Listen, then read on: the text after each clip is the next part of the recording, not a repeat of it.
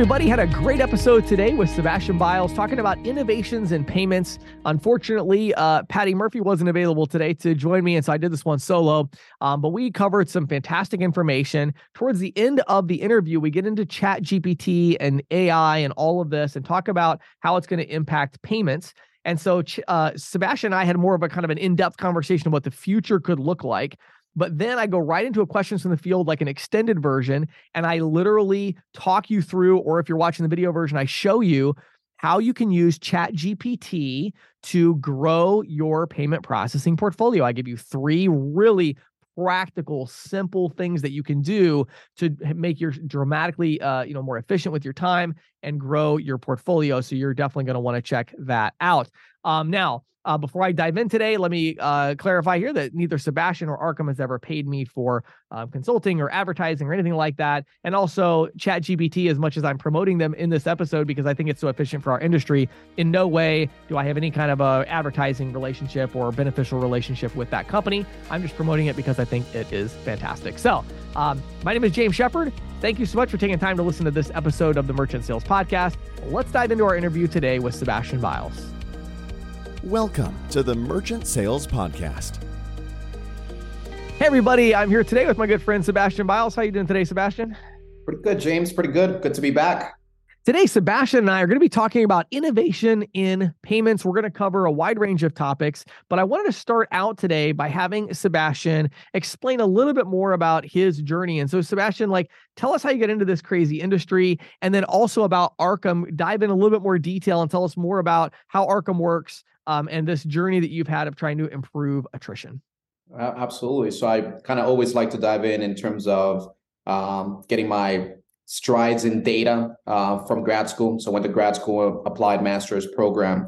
And this is really where I got the data bug from, and ultimately, learn how to leverage data and other techniques, right, in terms of statistical modeling to really solve business issues.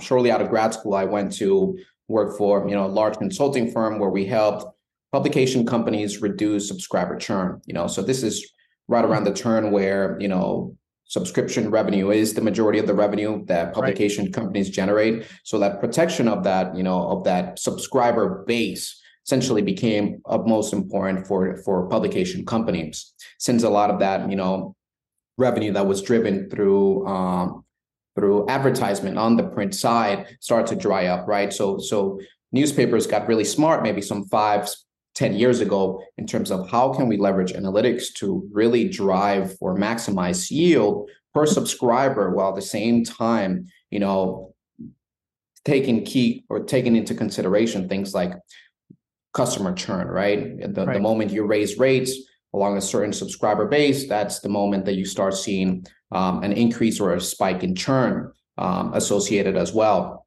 So I did that and really got to learn specifically how to hone in my skill set in terms of applying it into a business context where we have actual real world data and we're applying it and seeing results on an almost real-time basis.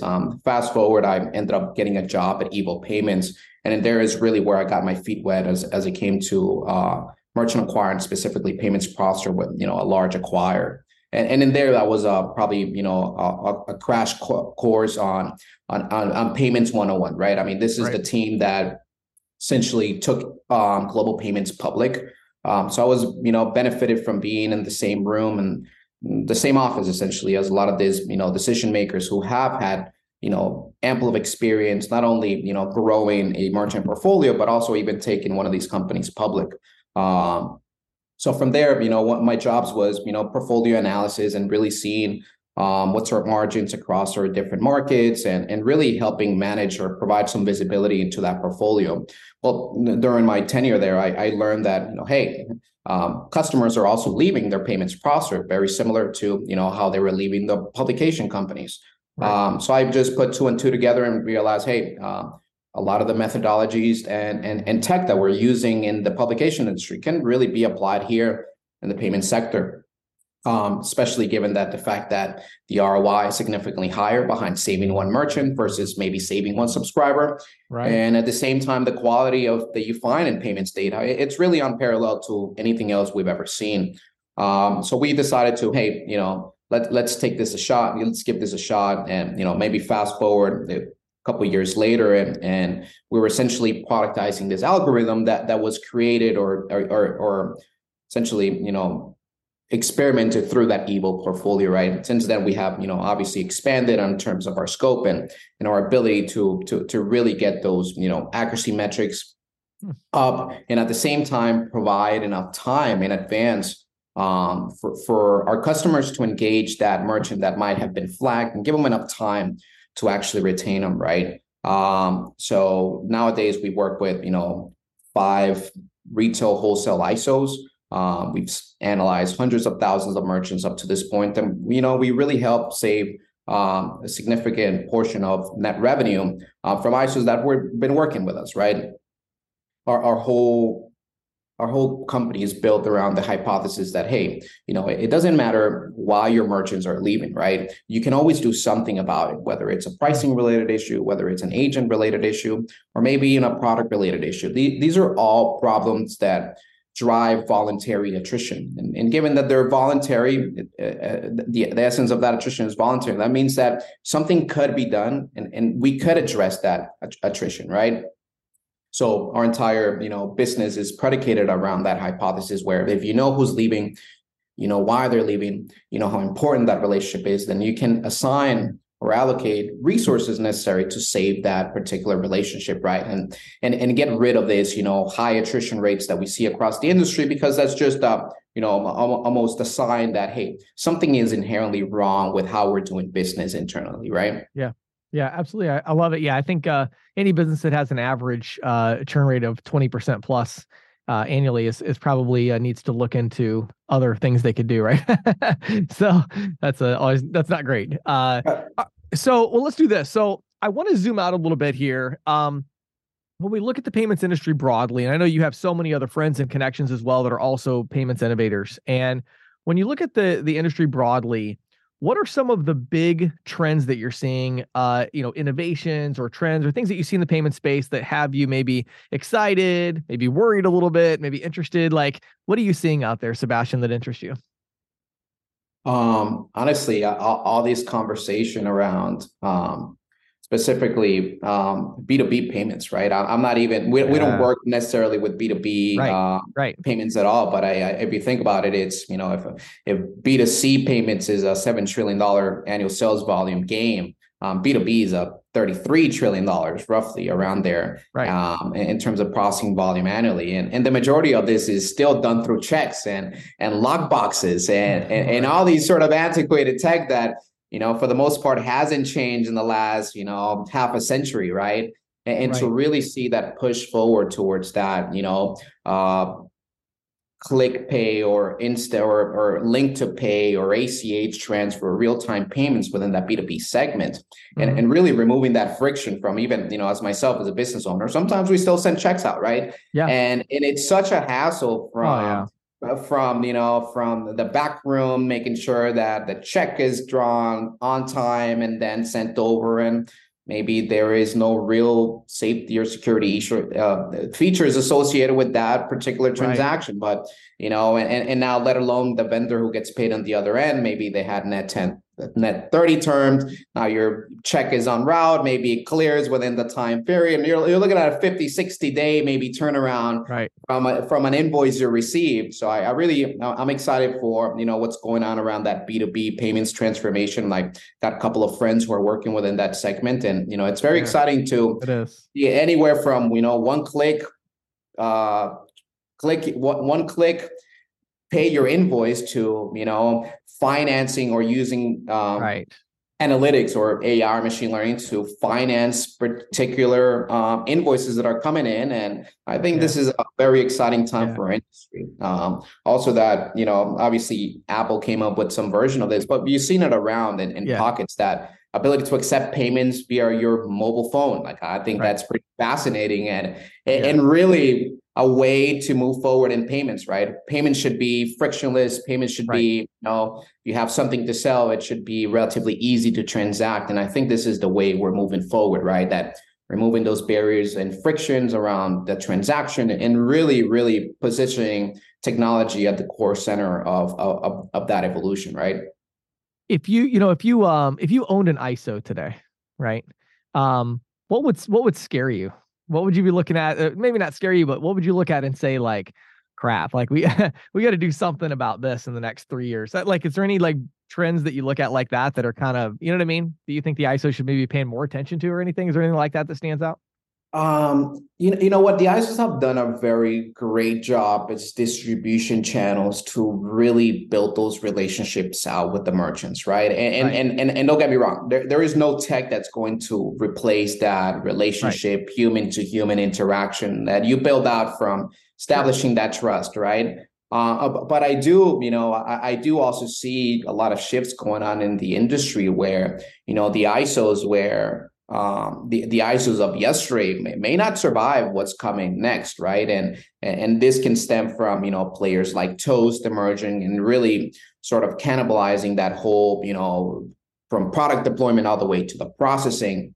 Right. So these players that are coming into the field are not coming in from maybe a sales mentality, right? It's almost that tech mentality, and how do we automate as much as we can? How do we eliminate frictions and that human interaction as much as possible, because that doesn't become scalable as you continue to grow over time, right? So I would just, if I had an ISO, I would, very much invest very heavily in how can I optimize my day-to-day operations while leveraging technology as much as possible to do a lot of the heavy lifting. And, for example, in our case, right? I mean, you once you grow to 5,000, 10,000 merchant portfolio, it becomes very hard to have those interactions and those intimate relationships with each one of your merchants, the same way you maybe did when you first started onboarding accounts, right? But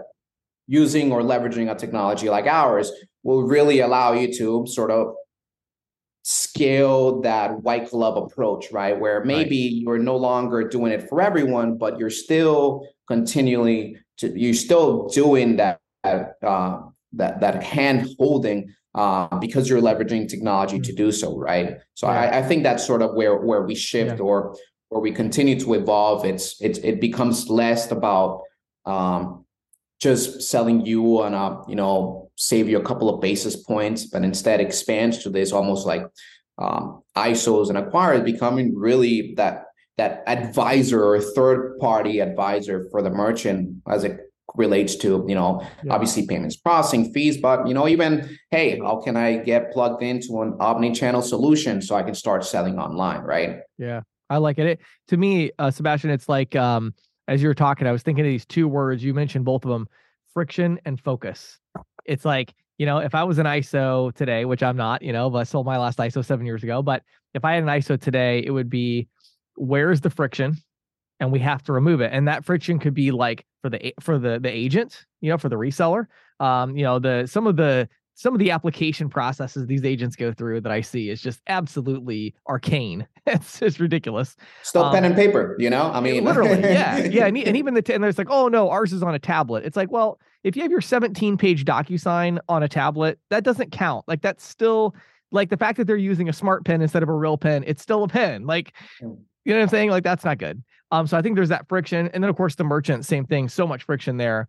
But also the focus, right? Because they have to focus on a lot, which verticals we're going to go after, like what, you know what I mean? How are we going to compete? Which merchants are we going to reach out to your point, using technology like Arcum? Who are we going to reach out to, right? We can't reach out to everybody. It's like focus. They got to be able to focus the resources if they want to compete. Like you said, they can't remain competitive if they're just kind of scattershot trying to do everything for everybody.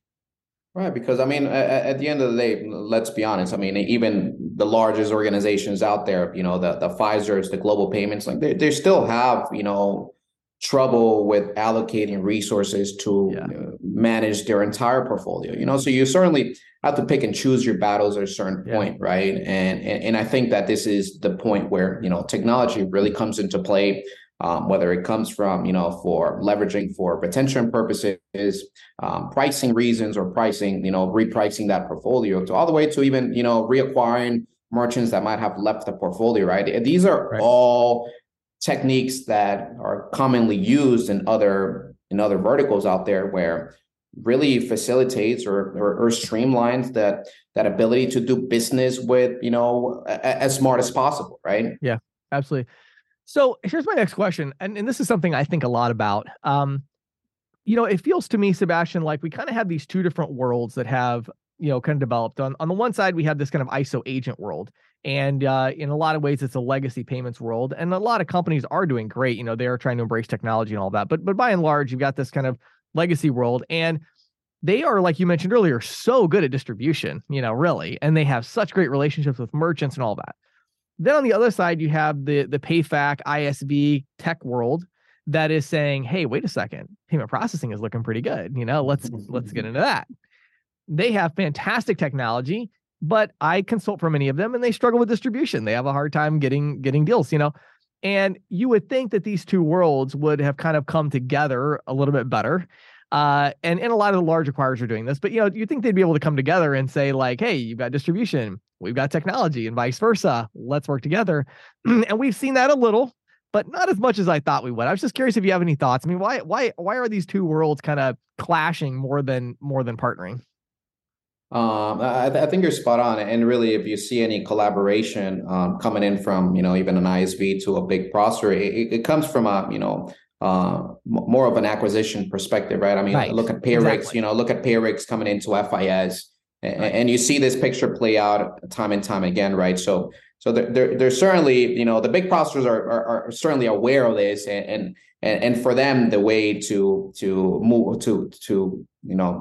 move forward from there is, to try to acquire as many ISVs as they can, and you sort of have seen this big or huge drive towards, hey, you're an ISV or a PayFac, work with us, right? Right. But I think that the big divide essentially comes from, you're approaching this particular, call it a problem or opportunity from different lenses, right? From an ISO, traditional ISO, these are sales organizations, right? Which require or rely on, hey, I go out and start knocking on doors, maybe pick up the phone and start dialing numbers to really acquire as many accounts as you can. And these are, based on sort of that old school, relationship, establishing trust, coming into the store physically, right? Which is a very different philosophy that tech companies operate in, right? The ethos of a tech company is, how do I eliminate that human element out so I can streamline my operations as efficiently as possible and scale quickly, right? Right. And at times, those two approaches are at odds with one another. Right. And even from, I feel like I experienced this significantly when I first got into the industry. It's I have this sort of, great idea. I know that everyone's going to buy because, hey, everyone has an attrition problem. And I realized that maybe for the first year and a half, I was so focused on our tech. And every time we had a conversation with someone, it's like, oh, yeah, we have a 90% accuracy rate within a 12-month period, and all these other, essentially stats that I cared about because I was deeply involved with the development of this product. Right. But someone from a sales organization doesn't really care about what my accuracy rate is, doesn't really care how many merchants I'm able to predict on a monthly basis. All he cares about is, what does this mean to my bottom line? Right. Right. And how are my residuals going to be protected if I make this investment of, $5 per merchant, right? What is this going to yield me? Right. So it's, first of all, very hard to have a conversation. Is kind of like, maybe throwing politics a little bit in here, right? When you have an extreme right and an extreme left person in the same room, you can even have a discussion that, even though we don't philosophically agree with where we're coming from, at the very least, we should be able to find some common ground, right? Right. And I think that's what's sort of playing out in payments as well, where, the tech players feel like, I don't need to talk to the ISOs, and the ISOs feel like, hey, these tech players are, essentially competing for my piece of the pie. They're the enemy. So I'm not, right. Exactly. So rather than seeing it as, hey, this is a huge opportunity for the two of us, I think that, seeing each other as, essentially competitors really continues to drive that divide forward, which, I'm a big believer that, hey, if both parties come together to the table, I think that everyone would benefit, right? It's not a zero-sum game. I think that ISVs working along with ISOs and processors can really prosper in a world where, personalization and access to solutions that are specific to my store or my business are really important, right? Yeah. I agree. I think one thing that's actually surprised me, I think the last 12 months, as I've had the opportunity to work more with on the tech side, right? My assumption was always that all the ISVs and the tech companies, they all would love to work with the ISOs. It's just that the ISOs are so stubborn, they don't want to embrace technology. Well, that's actually not the case. Like, actually, it's a better illustration of it would be the far left and the far right. It's like a lot of the tech companies, it's like, oh, I would never. What do you mean? I would never work with an independent sales organization. I don't want. What is that? Salespeople. Yeah, what is that even? It's that. Yeah. I mean, you have to understand. Like, a lot of these people are coming to payments, right? Not from a payments angle, but rather, hey, I spotted a problem. I'm building a solution to solve this problem, and payments just happens to be a core function of that solution, right? So I think that even outside of payments organizations, like if you ask someone in the streets, like, oh, what's an ISO? Most people will look at you like, what are you talking about, right? Right, of course. Yeah. So, well, I think the other thing that's interesting, Sebastian, is where we're at with it now. I find so intriguing because today, if you went to most ISOs, and said, "Are you embracing technology?" and and everything, it was, oh, of course, because we offer Clover, we offer Zuza, we offer these 17 different point of sale systems, and we offer the Valor suite and the Deja Vu suite, and and it's like, well, no, but I'm saying, are you partnered with technology? Like, is it a core part of your operation? Like, how are you now changing the sales process to embrace these systems? And how do your salespeople know which system to sell to which vertical? And what type of marketing materials are you producing for that vertical that explain that solution in a way that, what I'm saying? And it's like, I come into these conversations and it's always so interesting to me because, 5 years ago, all my conversations were with ISOs in terms of hey, you have to embrace technology. Now I feel like most of my conversations are, let me explain what I mean by embracing technology. I don't mean that you have a loose, relationship of some kind with lots of technology companies that your agents don't understand, but they can offer. It's like, there's a little bit more to it than that, So, all right. One more question. A couple of ones I want to throw at you. So let's talk about data for a second. Ultimately, the payments industry, one of the big things we have is lots of data, as I know you're an expert in, and you primarily have a tech play on data. You're using this data to predict attrition and things like that. How do you see this going over the next kind of 12 to 36 months? Are there going to be a lot of additional plays on payments data? What innovations have you excited there? And how do you see Arcum kind of developing as well in the way that you're using data to add value to the ISO agent world? That's a great question. And to be honest, I'm excited for the next 12, 36 months ahead because, even when you're fully ingrained in one specific issue or one specific use case, sometimes you get a bone thrown your way, for example, and now we're exploring, from, complete left field that came to us, we're pitching this financial services company and they said, well, are not really interested in predicting our, what accounts are leaving our merchant acquiring book, but we're very interested in seeing if we can apply this to our depositors and savings accounts. They're a regional community bank. Sure. And all of a sudden it's like this light bulb comes in and says, wow, we bank with SVB when the whole fiasco of them going under. Really? Oh, yeah. Okay. I didn't know that. So I have gotten sort of a glimpse into what a bank run feels like and being at the other end of one, right? Right. So I realized all of a sudden it's like, wow, for the next foreseeable future, every financial institution that is not Chase, Bank of America, Citi, or Wells is going to be looking at, because this is a potential existential crisis for them. You lose depositors, you lose your ability to loan out funds, and you lose your ability to operate as a bank, right? Because there is without depositors, there is nothing to lend out, right? Right. So obviously the emergence of different use cases within the same, within our vertical. And at the same time, even, the same data set that we use to predict who's likely to be switching over to your competitor, it's the same data that we can use to help you out with better pricing strategies, even, helping you identify what merchants have a highest likelihood to be reacquired that had previously been processing with you, right? So we can go deep or wide, right? We can go deeper in terms of solving additional issues or helping ISOs become able to leverage this data better, right? And at the same time, we can go wider in terms of exploring other use cases within the financial services vertical, right? Sure. In terms of what has me excited, obviously AI is the big talk around, everywhere, right? Of course. With OpenAI, it's really been transformational of what they have been able to do and accomplish in such a short amount of time.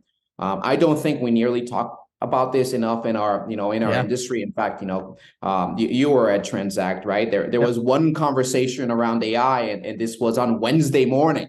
Right. So obviously it's not front and center in our conversation. And this is something that, use cases have been, we've been leveraging AI in our industry for decades already, right? Look at companies like Featurespace out of here of Atlanta, Feedzai, that leverage AI and machine learning models to detect and combat fraud. Right.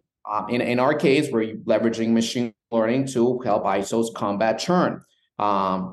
But I do see this marriage between, natural language processing models, right? Or what we call, AI, what you see maybe present in ChatGPT, really making an appearance into our industry, whether it's in the form of support, right? Those support call volumes maybe could be mitigated through, having a first line of defense being on AI chatbot. Right. Or at the same time, at least in our specific business, we're thinking about using it to help the retention manager create that content that's going out to that merchant that was flagged to be at risk of leaving. Right. So one of the questions we got, probably, when we first initially got started is, well, this is really good. I know exactly who's going to leave. I don't know why they're leaving, but what should I do with this information, right? And for us, it was like, hey, James, this is your portfolio. I mean, you got to reach out. You got to do your thing. You know best. Best. You're the one who onboarded this account. Right. But we're really seeing that instead of leaving that up to the client, really providing them with the right framework and tools to potentially predict who's likely to churn, why they're likely to churn. And here is a template, whether it's depending on the channel. Is this an email template or is this a call template or a call script that will go directly to that merchant once you click send, right? So really taking care of that end-to-end sort of solution that we always envision around, churn mitigation, right? Where it's not only do we provide you with the analysis to identify who needs to be contacted, but also here's the content that you're going to use to leverage and contact that merchant to maximize your likelihood or probability of saving that account, right? So I'm very excited with, obviously, what's going on around the AI space. Obviously, I'm a little biased in that front, but I think that haven't even scratched the surface of what's possible, especially as we marry these, sort of complex AI models with obviously the data we have available as an industry, right?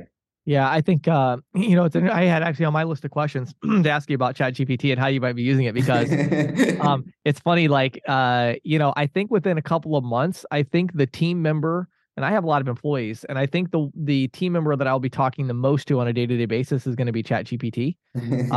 I would say it's already definitely top 3 or 4, and now they just rolled out the app, iOS app. So I have it on my phone. It's like the on my home screen, it's like ChatGPT is in that spot that you click the most, because all throughout the day I use it. But I think, what's super interesting about it right now is there's so much potential for it down the road, of course, in the payments industry. But right now there's so much real practical value, right, that you can get from it. And I think people don't understand. I mean, like, there's a new thing I'm launching. I can't talk about yet, but I'm launching in the fall. And the brand name for it and the kind of slogan, all that stuff. You asked ChatGPT, huh? I developed it with ChatGPT. Now, it wasn't like it told me exactly what to do, but it was like it gave me the options. I was able to narrow it down further and come up with a good brand name that I liked. And just one of the reasons I wanted to ask you about it is because 2 days ago, I had a meeting, or on Friday, I had a meeting with my developers, and we were talking about, because we have a lot of things we do on the statement analysis side and all of that, where we use a lot of AI stuff to get the data and all that. But kind of like you, one of our issues is always, well, how do we explain, the analysis to the person? A lot of times they don't understand. And our issue was like, oh, well, ChatGPT is not actually great at that. Like we tried it and it was like, it doesn't know that much. Well, then the API came out where you can train ChatGPT with your own data. Your own data. Mm-hmm, mm-hmm. And I'm like, oh, so we literally are like in the baby stages of doing that. And we're going to be like feeding in everything to train it. And I think there's such a huge opportunity there. When you marry that together with, say, some of the stuff that Google has going on in terms of the voice, right? Where they can make the voice sound like, you give it the stuff to say and it sounds like you're talking to a real human being. I mean, support is going to get really interesting and very cost effective. Even the deep fakes you're seeing around there with, I like James Shepard, there's probably a video of you somewhere there where you really didn't. I didn't do that. Video, yeah, right? I know. So, yeah, it's well, like one other one I'll tell you that I think is super interesting. So as an example, for those that maybe aren't as familiar, to understand some of the practical implications. So for years, I've been talking about doing show notes for the podcast, right? Where, like a big long document that's got like, here's what we talked about. It's got graphics and the whole thing. Well, we keep talking about it. There's a couple different companies that would have done it for $3,000-$4,000 a month. You know what I mean? Because it's very time consuming to take a 45-minute episode and make show notes out of it. Well, we finally solved the problem. We're going to have it coming out here in a couple of weeks. And what we did is we used Otter, which is one AI to grab the context from the Zoom, to get the script. Then we take the script from the podcast, dump it into ChatGPT 4 and say, type out a 1,500 word show notes article, which it types out. Then we use Adobe Firefly, which is the creative AI. And we say, read this article and produce the graphics that we need to put in there. And this whole process takes us like 10 minutes. Yeah. And we have our show notes. So my marketing director takes 10 minutes a week to make the show notes. You know what I mean? Like stuff like that. I just feel like that's like saving us thousands of dollars a month and dramatically increasing the value of what we're already doing. So I don't know about you. I'm just super excited to kind of see like, where does this go? This is going to be scary, but I think it's fun. It's like exciting, Yeah, let me ask you, James, how long did it take you to come up with those show notes before? Well, we never did it because so what happened was one time I tried to do it and I had one person who took about, I think something like 3 hours to type up the notes, maybe 4, something like that. Mm-hmm. Then we had a different person because you can't just publish the you know what I mean? The transcript, the actual transcript. Like, right, that's no right, good, right. Yeah. So then I had somebody else try to rewrite it and they worked on it for like 3 days. And they were like, and then I got it back and I was like, oh, that's pretty good, but I need to like edit it. I don't have time to edit this enormous document. Yeah. Right. And then my team was like, hey, if we had graphics, and like, oh yeah, that'd take us a day. I mean, it was literally like a week of work that we can do now in 10 minutes I think the combined subscription is like less than $100 for all of the things that we're using to do it, like $100 a month. And that's really what it is, right? It's a productivity booster for, now all of a sudden, even if you're, a one-man show, right? All of a sudden you can leverage all these tech to essentially have your own copywriter, your own design team, and really all these solutions are fresh out of a box, right? Like you don't have to be trained in AI and understand these complex models. It's like plug and play and you're ready to go, right? And I think that's where, this really starts, accelerating sort of what we're able to do because, things like, that process you just described, even, support where it becomes so important within our industry and having the ability to, answer support calls in a short amount of time, not providing that 1-800 number, really become key to fostering those healthy relationships, right? So I really, I am very excited. Obviously, you always have your doom and glooms, people whenever new tech comes around. Of course.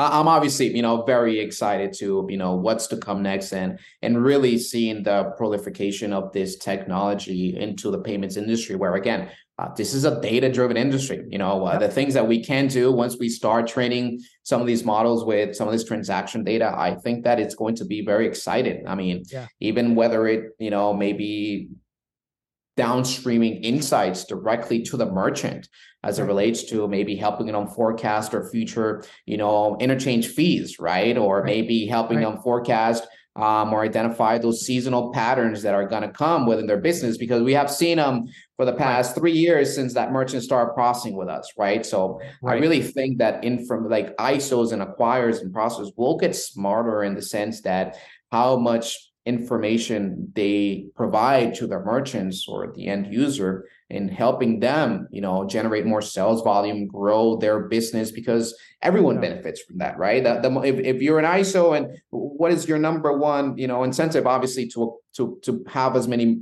merchants process with you, but also to have these merchants to continually grow over time, so you can also grow your residual base, right? So I think that we haven't seen, we're only seeing the beginning. Very beginning. And I always like to remind people as well. It's like, you have to understand are you a rule maker or are you a game player? And when it comes to all this AI and all this debate, I mean, unless you are in the Senate or in Congress right now, you're a game player. You're not a rule maker. So the rules are what they are right now. Take advantage. Right. And innovate and, embrace these things. Don't be like, well, I'm so scared of AI. No. Well, you got to embrace it.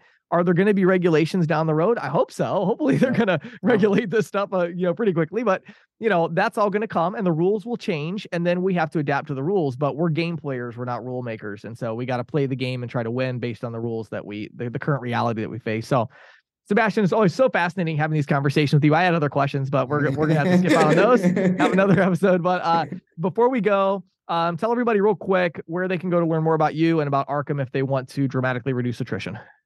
Absolutely. Well, I'm pretty active on LinkedIn. I, sometimes put some content out there in forms of articles, trying to really, not necessarily educate the industry, but really showcase what's possible in terms of, I don't really care whether you leverage our tech or not, right? But for you to be aware that your churn rates are not fixed and they could be reduced over time, and that you can really engage in these proactive retention measures, right? It really, drives the industry forward at the end of the day, whether it's us doing the analysis or your own internal team or maybe a consulting firm. But this is all about, putting service at the front and center of the payments conversation, right? I think that most recently that, JD Power's, recent survey came out and they showed, hey, merchants are really, really taking service seriously, right? And they're expecting more from their providers. And we see it all the time in terms of the accounts we flag, right? So helping ISOs, really reduce that voluntary attrition. It's our calling, right? And not to sound too exoteric out there, but it's really why we wake up and decided, hey, this is a tough problem, let's go out and solve it. Because there's obviously significant upside in terms of having a positive impact in the industry that we can do. So pretty active on LinkedIn, and obviously our website arcum.ai. Feel free to, leave a message or essentially book some time with us. Awesome. So that's Sebastian. Last name is Biles. It's Builes, right? Did I spell that right? Yeah, that is correct. That is How about that? First try. Didn't even. Hey, maybe we can work on your pronunciation, but that the spelling does the job, Well, I got one of the two. I mean, I'm getting there. So look up Sebastian on LinkedIn. Check out arcum.ai. Sebastian, always such a pleasure having you on the podcast. Wishing you great success in the next year ahead, and I'm sure we'll talk again soon. Hey, likewise, James. Take care. Always great to be here. Today's episode is brought to you by CC Sales Pro Consulting. If you are an ISO and you are looking to grow or scale your business, if you are a fintech company, a PayFac, an ISV, and you're looking to grow distribution or understand the payments industry better, you can just reach out to me directly, james@ccsalespro.com. My team will intercept those emails, reach out, and see if it's a good fit for you and I to have a conversation together. So people ask me all the time, James, what do you do with your consulting practice? And the answer is actually very simple. I pretty much do the same thing for every company. What I do is I establish an objective, which is almost always to increase the number of new mids per month. And then we talk about how best to do that. And I'm able to leverage my creative team to create custom video content. We have our publications for advertising. We have all these different things, but we also have the consulting side where I have a huge library of documents that I've created for companies on how to, recruit, train, manage, activate agents in this industry, whether it's inside sales, selling technology, outside W-2, outside 1099, local team, national team, worked with all of those. So if you're serious about growing your team and you'd like to personally work with me in order to do that and have at your disposal my entire team and all of their expertise on payment processing, statement analysis, content creation, marketing, recruiting, et cetera, and you'd like to learn more about our consulting practice, just shoot me an email directly, james@ccsalespro.com. Again, it will get filtered out, but it'll be intercepted by my team, and they'll reach out and find out if it's a good fit. So my name is James Shepard. This episode is brought to you by CC Sales Pro Consulting. Now let's dive into this really cool questions from the field about ChatGPT. This is Questions from the Field, brought to you by ccsalespro.com, the leader in merchant sales training and technology. If you are an individual merchant sales professional, visit ccsalespro.com/training to get a free 14-day trial of our all-access pass. If you manage a team of merchant sales professionals, visit ccsalespro.com/ISO to learn how we can help you grow. And now, here is Questions from the Field with James Shepard. Hey everybody, in Questions from the Field today, I'm going to answer the question of how could an ISO or an agent use ChatGPT to grow their portfolio. Now, for those of you that are listening, rather than watching the YouTube video version of this one, I'm going to talk you through this so you'll be able to understand, I think, most of it. But for the rest of you, I am going to go ahead and share my screen, and I have ChatGPT 4 pulled up. So I wanted to walk you through a couple of things for those of you that are a little bit, new to this concept. I have been using ChatGPT since the day it came out, and I love it. Make sure that you have the paid version, first of all. I think it's still $20 a month right now. Otherwise, when you type stuff in, it takes quite a while to get a response back. I can assure you, you will get $20 worth of value like the day that you get it. So I wanted to just run through a couple of things real quick that you can do to use ChatGPT to grow your book of business. Number one on my list is to understand specific business types. Okay. Now, remember, ChatGPT is on your phone now. So if you have an iOS, I don't think they have the Android one yet. I use an iPhone and they have it live there. But for these, for these situations, let's say that I'm walking into, let's say I'm walking into a small transmission shop, and maybe I don't really think too much about that. Well, I could type out to ChatGPT and say, give me 2 paragraphs on the challenges facing small transmission shops in the U.S. market, and specifically around how they accept payments. And we'll just go with that. All right. So I will read you. And again, I have never done this. Is the first time I've ever done this one. I'm just going to literally read you exactly what ChatGPT has typed out. Now, one thing to keep in mind while ChatGPT is generating this response, remember that ChatGPT, the data in it is started 4 years ago and backwards. In other words, they don't have information from the last 4 years. So be careful about asking about trends from the last, 4 years. And also remember, of course, it can be inaccurate and, you can get some crazy information. So let me just read you what was given here. Small transmission shops in the U.S. market face several challenges. On one hand, market competition is fierce as they have to vie with not just other small businesses, but also with major franchise auto repair shops and dealerships, which typically have broader service offerings and more marketing resources and larger customer bases. Technological advancements are another major hurdle. As the automotive industry shifts towards electric and self-driving cars, the technology required for servicing these vehicles, including their transmission systems, becomes more sophisticated. I didn't even think of that before, right? So they might be thinking about, wow, this transition to self-driving cars and all that. What's that going to do for them? Smaller shops often struggle to keep up with these changes due to limited resources and the expense involved in acquiring and maintaining new equipment and training staff on new techniques. Specifically around payment acceptance, small transmission shops face the challenges of staying up to date with emerging payment technologies. Many consumers now prefer cashless transactions utilizing digital wallets, online payments, and card-based transactions, which require businesses to have secure, reliable payment processing. On top of that, these systems often entail additional costs for transaction fees, equipment, and cybersecurity measures. The technical aspects of integrating these payment systems into their existing infrastructure can be complex and time-consuming. There's the issue of maintaining customer trust when handling sensitive financial information. So this is interesting, right? So I just took a minute and I read this before I go into a transmission shop. What does this do for me? Well, it puts me in a different mindset, right? I'm all of a sudden thinking about, oh yeah, if I was a transmission shop owner, I would be thinking about changes, and that's a great way to start that conversation. I might even go in and just say, hey, I'm a local business owner here. And I'm just curious. I mean, how's it going for you guys? Like, how do you think this transition is going to go to more of the electric cars, self-driving cars? Like, how are you thinking about that? It just gives me things to talk about and it gives me ideas, right? Now, one of the other cool things about ChatGPT here is I can continue this conversation, right? And so I could say things like more specific. I could say like, what is the average transaction size for a transmission shop? Okay. And let's see what they give us with that. Let's see. It's going to vary greatly. It says, as my knowledge cuts off as of September of 2021, but it gives me a range of $1,800 to $3,500. And in some cases, it can go even higher, especially for complex problems or high-end vehicles. Okay. So again, this is information for me, right? Is it going to be totally 100% accurate? No, but it's like, oh, wow, transmission shops. I wasn't thinking their transactions were going to be quite that big.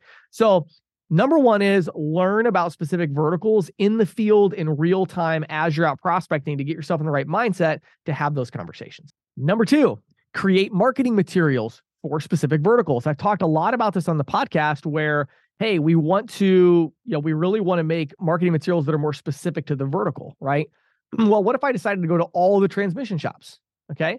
So I'm going to say here, I'm going to tell ChatGPT, write me a marketing email that is designed for these transmission shops and highlights my point of sale and payment processing solutions that provide email invoicing, let's see here, and other contactless payment technologies that allow these small operators to give their customers more payment options and get paid faster.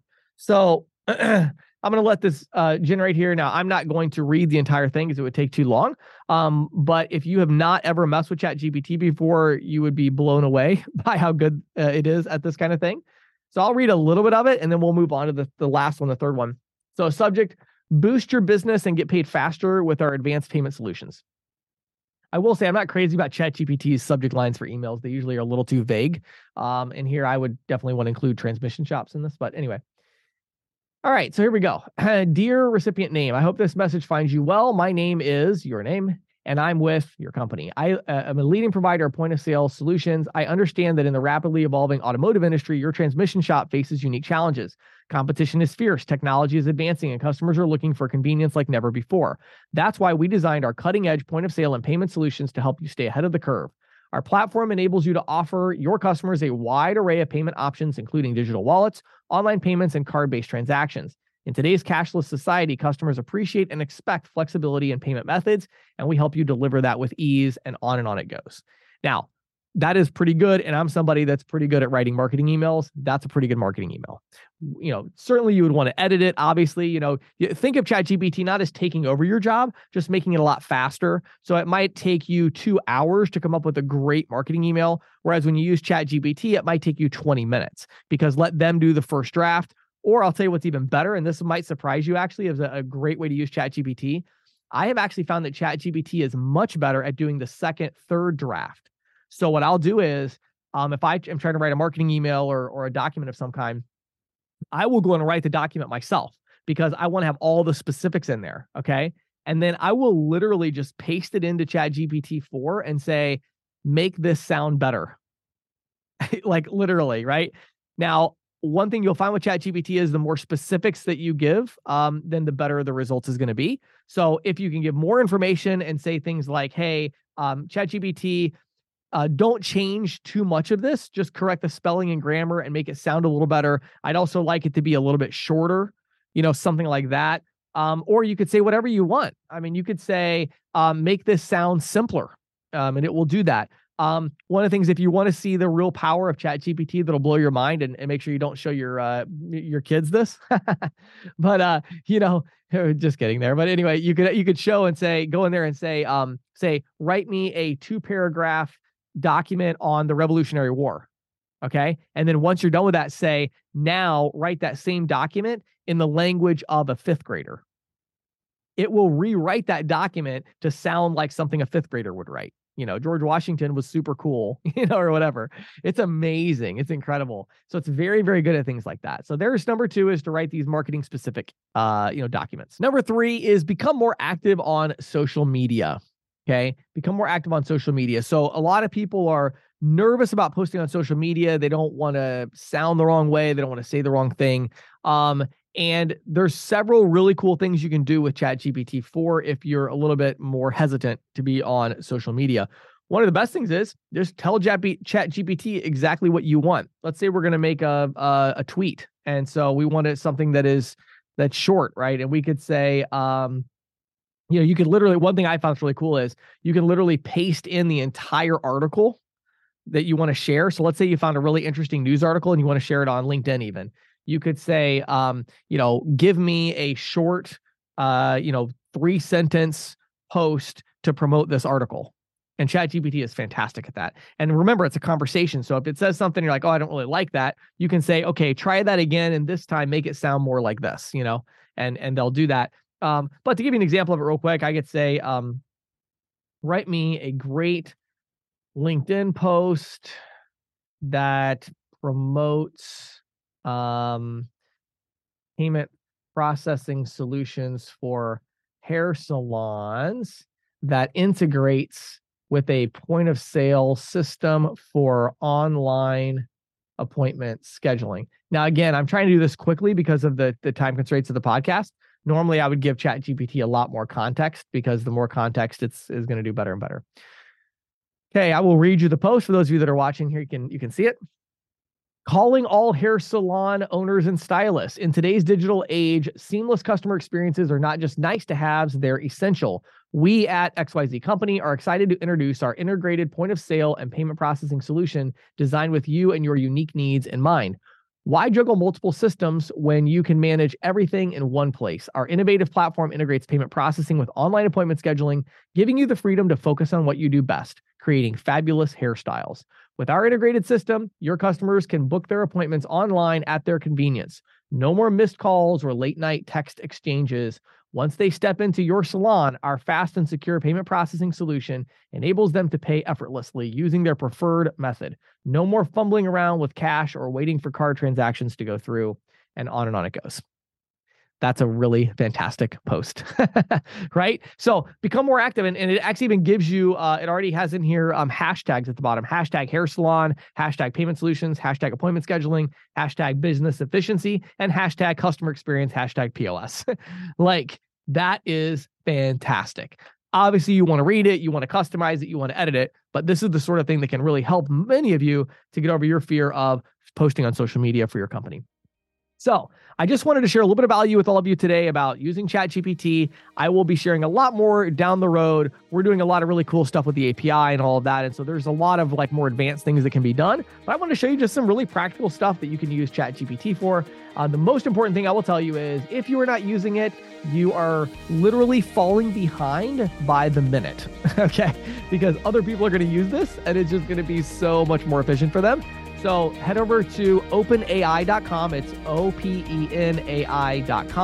Sign up for ChatGPT Plus and make sure you download the app for your iPhone if you got one. And I think Android will be coming really soon. So thanks, everybody.